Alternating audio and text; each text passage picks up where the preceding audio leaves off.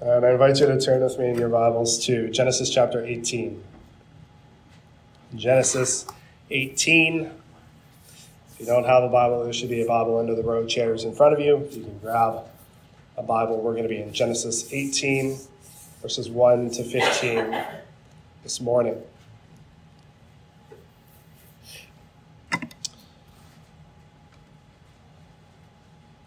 Follow along with me as I read, beginning in Genesis 18, verse 1. The Lord appeared to him by the oaks of Mamre, that's the Lord appearing to Abraham, as he sat at the door of his tent in the heat of the day. He lifted up his eyes and looked, and behold, 3 men were standing in front of him. When he saw them, he ran from the tent door to meet them and bowed himself to the earth and said, O Lord, if I have found favor in your sight, do not pass by your servant. Let a little water be brought and wash your feet and rest yourselves under the tree while I bring a morsel of bread, that you may refresh yourselves. And after that you may pass on, since you have come to your servant. So they said, do as you have said. And Abraham went quickly into the tent to Sarah and said, Quick, 3 seahs of fine flour. Knead it and make cakes.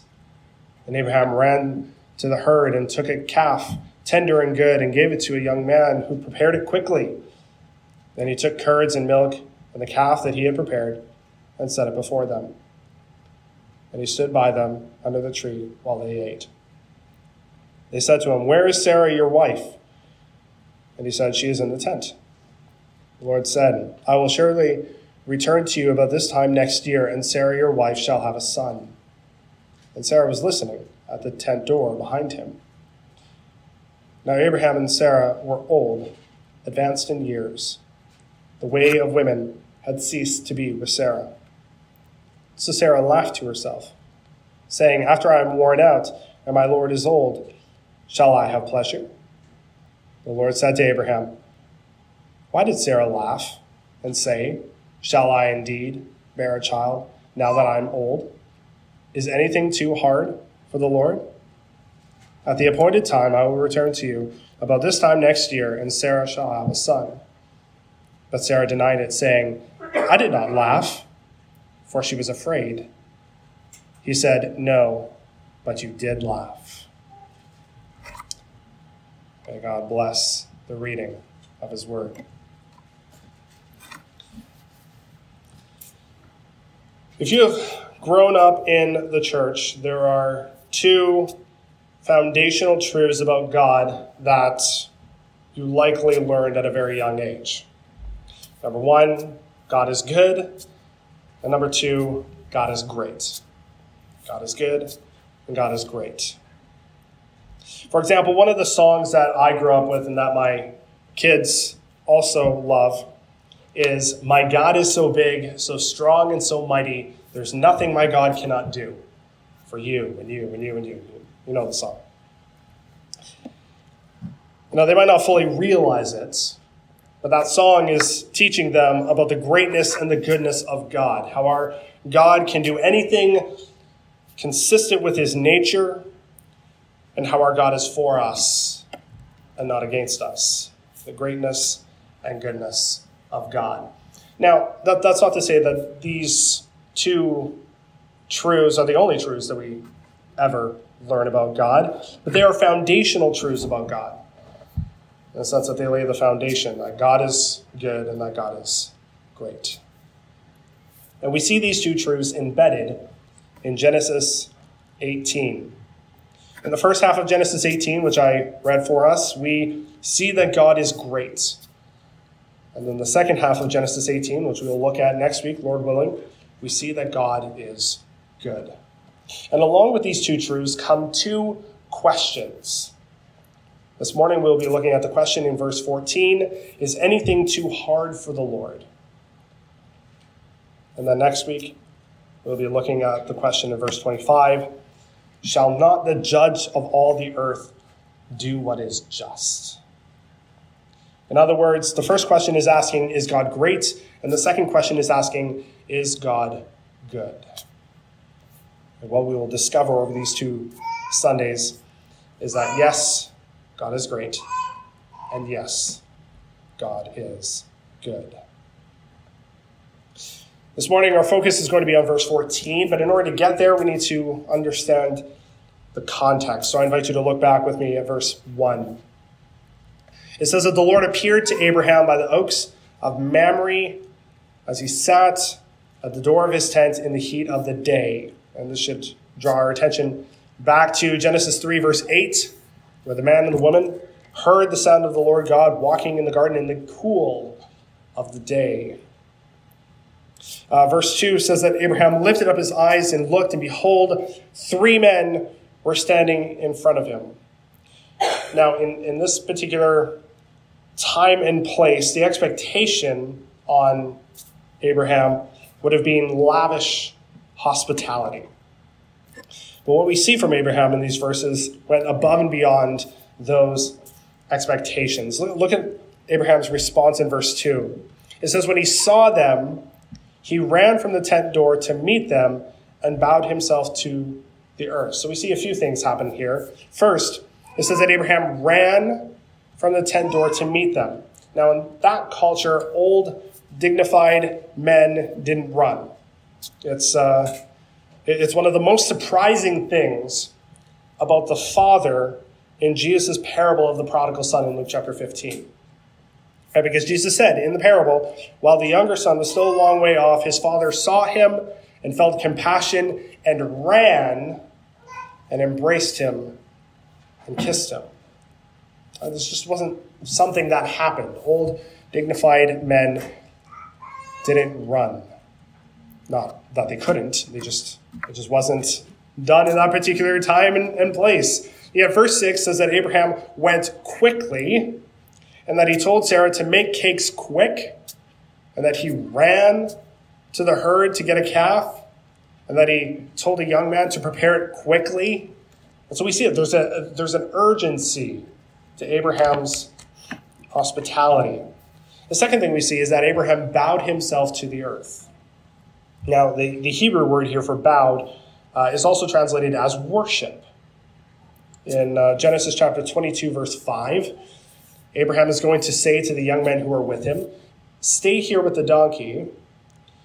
I and the boy, Isaac, will go over there and worship and come again to you. It's the same word for bowed here in Genesis chapter 18, indicating that Abraham's, he's bowing in worship before them.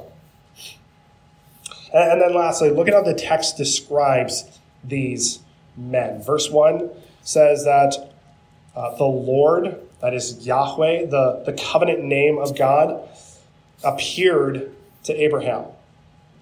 In verse 3, Abraham says, O Lord, if I have found favor in your sight, do not pass by your servants. Now, this is a different Hebrew word for Lord. This Hebrew word for Lord is Adonai, which could just be a term of respect, but it's also a title that is used for God.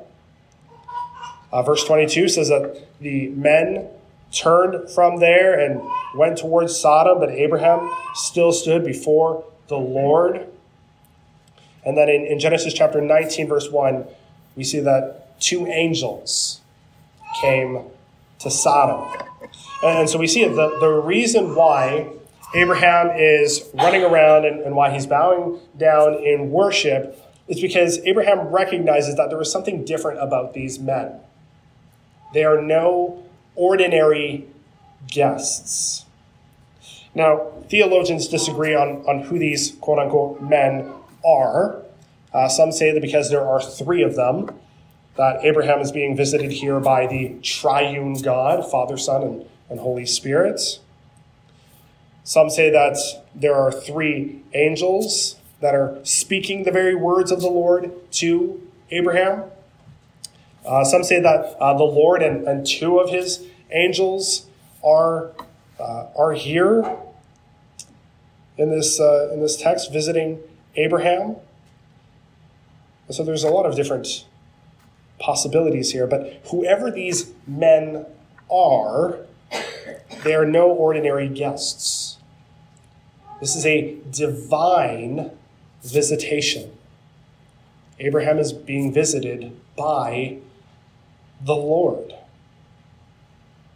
As such, Abraham's response of worship and hospitality, like over and above hospitality, is appropriate.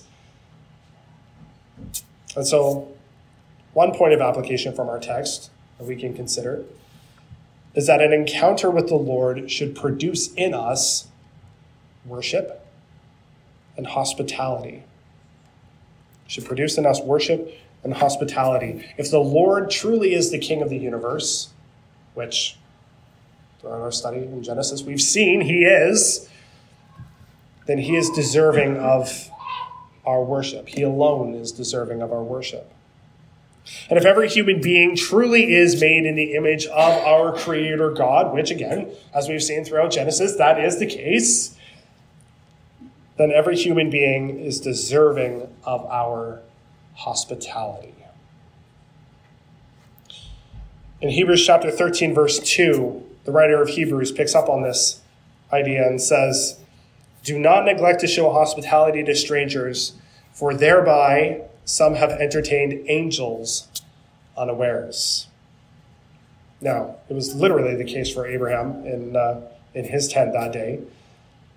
Might not necessarily be the case for us. In Matthew chapter 25, verse 35, Jesus says, "For I was hungry and you gave me food. I was thirsty and you gave me drink. I was a stranger and you welcomed me." And who Jesus is talking to is saying, when did we do this?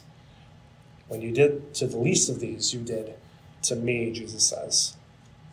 And here again, this hospitality was literally extended by Abraham to God. But it's a reminder to us that our hospitality, that as believers, ought to be extended. Now, we certainly don't need to go to the extent that Abraham goes in order to show hospitality, although we could do that. But I believe the reason Moses goes into so much detail about the preparation of this meal and in all that Abraham does is because Moses is contrasting the hospitality of Abraham and Sarah in this text, contrasting their hospitality to the lack of hospitality that the angels are going to receive in Sodom in the next chapter, in Genesis 19. In other words, this is how you treat your guests. But more importantly, this is how you treat God and his messengers. Worship and hospitality. Verse 8 says that Abraham took curds and milk and the calf that he had prepared, and he set it before them, and he stood by them under the tree while they ate. Unlike Adam and Eve, who in covenant with the serpent ate the fruit of the tree of which God had commanded them to not eat, here we have Abraham in covenant with the Lord at this lavish meal with the Lord himself under a tree. Almost as if to say, this is what life in the garden could have been like. This is what you could have had. And so these were no ordinary guests, but this was also no ordinary meal. The elements themselves are ordinary. Right? There's bread, there's milk, there's meat. Pretty standard items. There's nothing special about the meal itself other than what the meal conveyed. You see, this was a covenantal meal that communicated Abraham's relationship with the Lord. Years later, the Lord would institute a covenantal meal with the family of Abraham on the eve of the final plague of the death of the firstborn and Israel's rescue out of slavery in Egypt.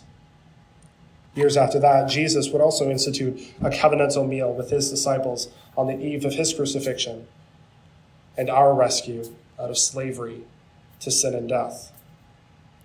This is why we celebrate the Lord's Supper every Sunday morning during the Remembrance service. It's a reminder that we belong to God. The elements themselves are pretty ordinary. Right? We eat a piece of bread and we drink a cup of grape juice. There's nothing special about the meal itself other than what the meal conveys about our relationship with the Lord. Thus, a second point of application from our text here is for those of us who have put our faith in Jesus Christ, is simply to embrace the covenant meal of the Lord's Supper. Doing so in joyful celebration of our deliverance from sin and death and an expectant hope that Christ is coming again to take us to be with him forever, where we will eat from another tree, the tree of life, in covenant with the Lord, where everything will be as it was always intended to be. These were no ordinary guests, and this was no ordinary meal. But these divine guests hadn't simply come to have a nice meal, although they do get to enjoy that in the process. They had come to deliver a message, specifically a message to Sarah. The Lord says to Abraham in verse 10, "I will surely return to you about this time next year, and Sarah, your wife, shall have a son." Now, we've seen this promise mentioned a number of times already, so we should be pretty familiar with it by now. But here the promise is moving from general and far off. We've heard some of the language, I will make your offspring as numerous as the stars in the sky. It's pretty general. We don't know when that's going to happen. But it's moving away from general and to more specific and close at hand terms, right? This time next year, Sarah shall have a son. So you can see that this is getting more and more real as the promise continues to come down. But then in verse 11, Moses adds, interestingly, now Abraham and Sarah were old, advanced in years. The way of women had ceased to be with Sarah. So not only had Sarah been barren all her life, which is what we've seen numerous times throughout the past few chapters, but she was now postmenopausal, right? Indicating that the promise that she would be a mother next year was completely absurd. By any human invention, it could not happen. Well, Sarah's eavesdropping at this point. And when she hears the message, she cannot help but laugh, saying to herself in verse 13, "After I am worn out and my Lord is old, shall I have pleasure?" Last week we saw how Abraham had laughed and was not rebuked because his laughter was not necessarily one of unbelief. But here, Sarah is confronted by the Lord for her laughter. The Lord says to Abraham in verses 13 to 14, "Why did Sarah laugh and say, 'Shall I indeed bear a child now that I am old? Is anything too hard for the Lord? At the appointed time I will return to you, but this time next year, and Sarah shall have a son.'" So after Adam and Eve sinned in the Garden of Eden, the Lord asked them a question, right? He didn't just come down there with lightning bolts and condemnation. No, he asked them a question: "Where are you?" And then he said, "Who told you that you were naked? Have you eaten from the tree of which I commanded you to not eat?" He does the same thing with Cain. After Cain killed his brother Abel, the Lord asked him a question: "Where is your brother Abel?" And then later, "What have you done?" In the same way, the Lord confronts Sarah's sin by asking a question: Again, no lightning bolts and immediate condemnation. Just, why did Sarah laugh? Just like the Lord did with Adam and Eve and Cain, the Lord is inviting Sarah to fall upon his grace and mercy. But verse 15 says that Sarah denied it, saying, I did not laugh. Maybe she had convinced herself that it was just a fleeting moment of laughter, and thus it wasn't a big deal. Maybe she figured that no one could hear her laughter. But it's a foolish thing to deny before the Lord that you didn't laugh when in fact you did. The Lord says to Sarah, no, but you did laugh. And in that moment, Sarah understands something about the Lord. She understands that even her unuttered thoughts were fully known to the Lord. In that moment, she understood that God is omniscient and that he knows everything. In that moment, she understood and was confronted with the truth that God is great. Now, ironically, her descendant, David, would write in Psalm 139, verses 1 to 4, O Lord, you have searched me and known me. You know when I sit down and when I rise up. You discern my thoughts from afar. You search out my path and my lying down, and are acquainted with all my ways. Even before a word is on my tongue, behold, O Lord, you know it all together. The writer of Hebrews puts it this way in Hebrews 4, verse 13. No creature is hidden from his sight, but all are naked and exposed to the eyes of him to whom we must give account. It's the greatness of God. A.W. Tozer writes, God knows instantly and effortlessly all matter and all matters, all mind and every mind, all spirit and all spirits, all being and every being, all creaturehood and all creatures, every plurality and all pluralities, all law and every law, all relations, all causes, all thoughts, all mysteries, all enigmas, all feeling, all desires, every unuttered secret, all thrones and dominions, all personalities, all things visible and invisible in heaven and in earth, motion, space, time, life, death, good, evil, heaven, and hell. God knows it all. It's easy for us to pick on Sarah, but if we're honest, we do the same thing. Maybe we think that God doesn't see our sins. Maybe we think that he must be busy with all the really bad stuff in the world, that he couldn't possibly be bothered with my wrongdoings. Maybe we have convinced ourselves that our sins are just little sins, and that's no big deal. But it's a foolish thing to stand before the Lord and say, I didn't laugh. Like Adam and Eve in the garden, Sarah had the opportunity to fall upon the grace and mercy of the Lord and say, you know what, you're right. I did laugh. I'm just having a really hard time believing what you're saying. I believe, help my unbelief.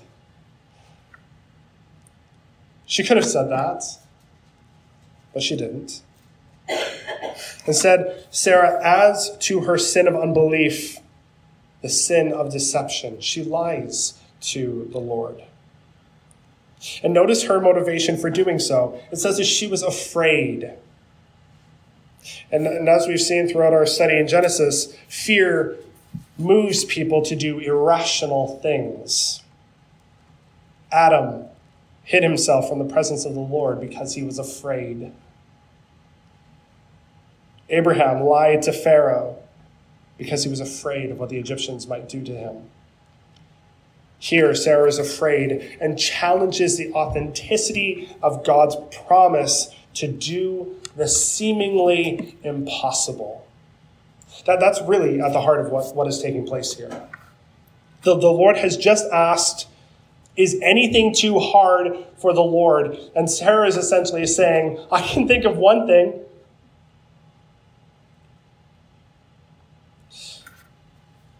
But we can understand her apprehension, right? There are plenty of reasons why Sarah can't have a son. But what does that matter if the King of the universe is on her side? There is nothing too hard for the Lord. Later in 2 Kings chapter 4, there's an account of Elisha the prophet who wants to do something for this Shunammite woman who has provided food and a place for Elisha to stay whenever he passed by their way. But the text says that she has no son and that her husband is old. Sound familiar? But Elisha says to the Shunammite woman, at this season, about this time next year, you shall embrace a son. Again, sound familiar? Sure enough, the woman conceived and she bore a son about that time the following spring, as Elisha had said to her. It's the same language used here in Genesis chapter 18 to describe the birth of Isaac. And it's like the author of 2 Kings is seeing similarities between the birth of Isaac and the birth of this Shunammite woman's son. And what all of this does is it points forward to another remarkable birth, right? The birth of our Lord Jesus Christ. The prophet Isaiah would prophesy, behold, the virgin shall conceive and bear a son and shall call his name Emmanuel. And later, for to us a child is born, to us a son is given. And when the fullness of time had come, God sent forth his son, born of a woman, Galatians 4 verse 4 says. And so we see that the birth of Jesus is the fulfillment of the birth of the Shunammite woman's son and the birth of Isaac and all the other remarkable births throughout the Old Testament, because the Lord said to the serpent, the Lord made this promise to the serpent in Genesis 3 verse 15, I will put enmity between you and the woman, and between your offspring and her offspring. He will bruise your head and you shall bruise his heel. The promise of a son to old Abraham and barren Sarah was pointing forward to the promised son who would come in the person of Jesus Christ.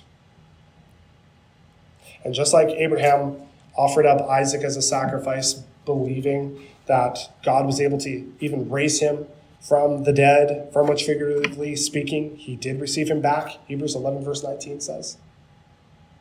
So also in 2 Kings chapter 4, the Shunammite woman's son would experience death, and Elisha would raise him back from the dead, which again points forward to Jesus, who, like Isaac, was put forward as a sacrifice, and who, like the Shunammite woman's son, experienced death,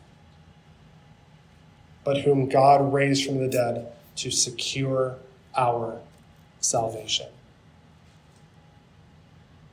And so the question is anything too hard for the Lord? And the answer is no. Oh, there are things in our lives that may seem impossible to us right now. But do we believe that they are not difficult problems for God? Do we believe that they are not impossible for God? Right now, we need to be careful that we don't leave here thinking that all of our problems will go away and that all of our dreams will come true. But sometimes we guard ourselves against disappointment so much that we stop believing that God can do impossible things. And we stop praying impossible prayers. And we stop singing childhood songs with impossible lyrics like, "My God is so big, so strong, and so mighty, there's nothing my God cannot do for you." Maybe you were dealing with a health issue.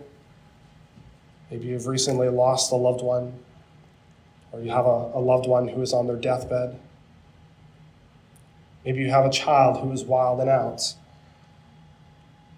Maybe there is an aspect of justice that you are seeking in your life or in the world. And maybe you've convinced yourself that what you are facing is impossible and that there's no earthly way, no human invention that it could come true. But whatever it is, it's not impossible for God. Now, it's not a guarantee, but perhaps God can do this thing, whatever it is. Do we believe this? Do we believe that God can do the impossible? Do we believe that God can heal? Do we believe that God can bring reconciliation to a relationship? Do we believe that God can bring people to repentance and faith, even people who we think are so far gone? Do we believe that he can bring them to saving faith in Jesus Christ? Do we believe that God is able to do far more abundantly than all we ask or think, according to the power at work within us? Do we believe that?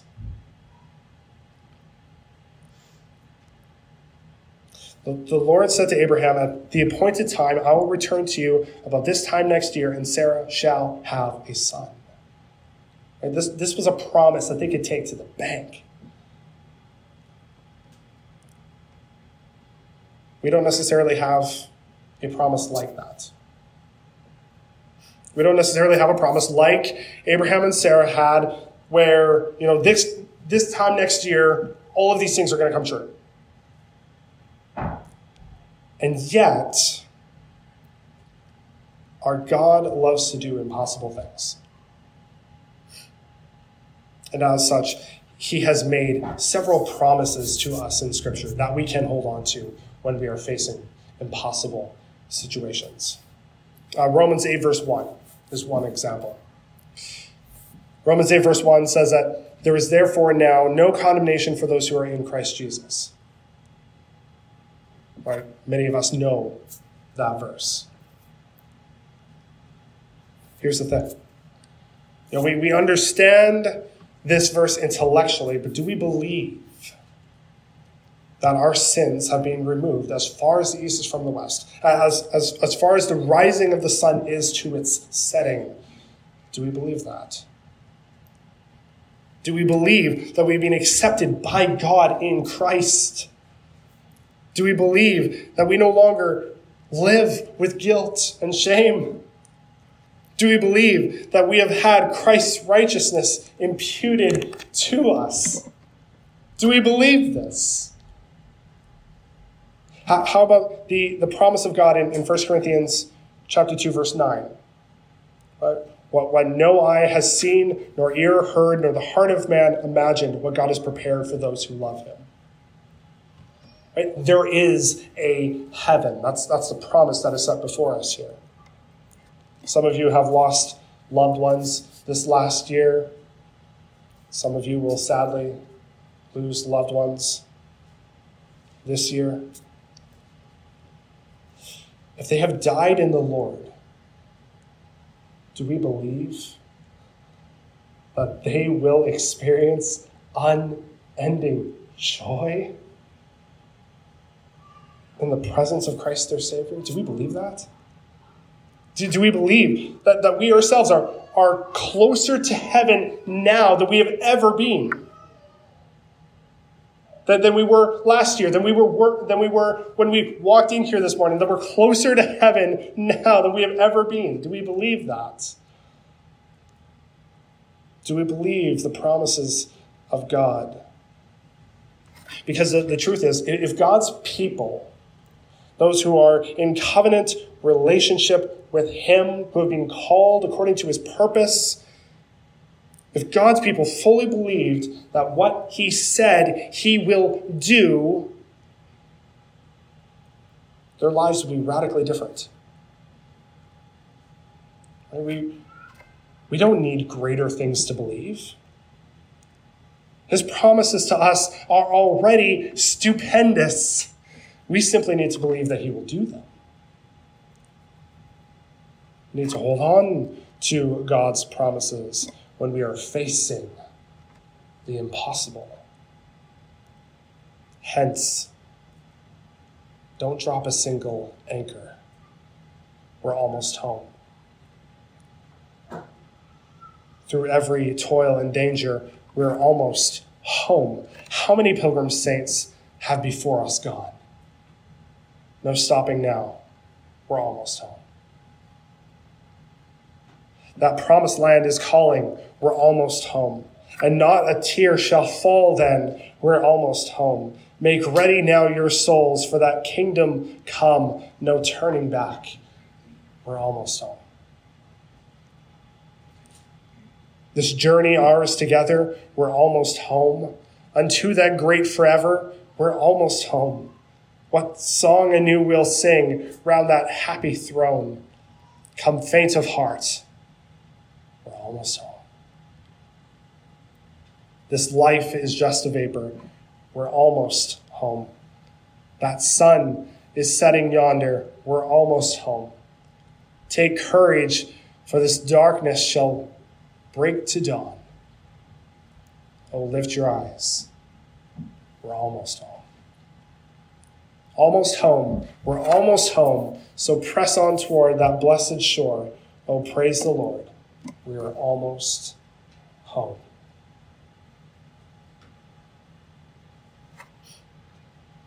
Some of you may have a Bible translation with a footnote attached to verse 14 that says, or wonderful.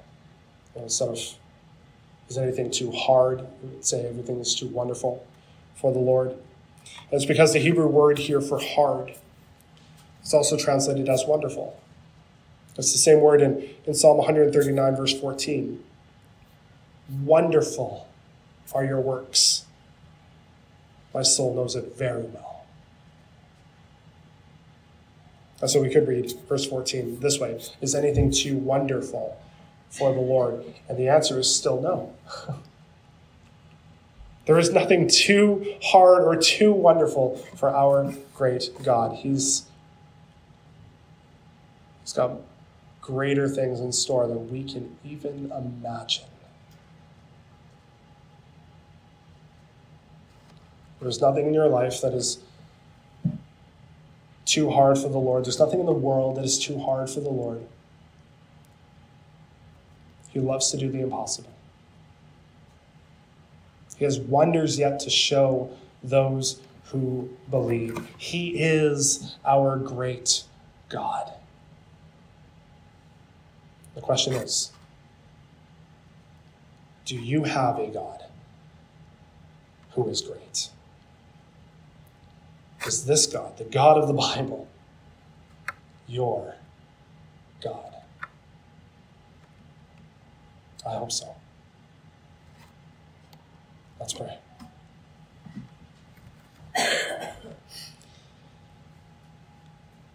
Heavenly Father, we thank you for your word.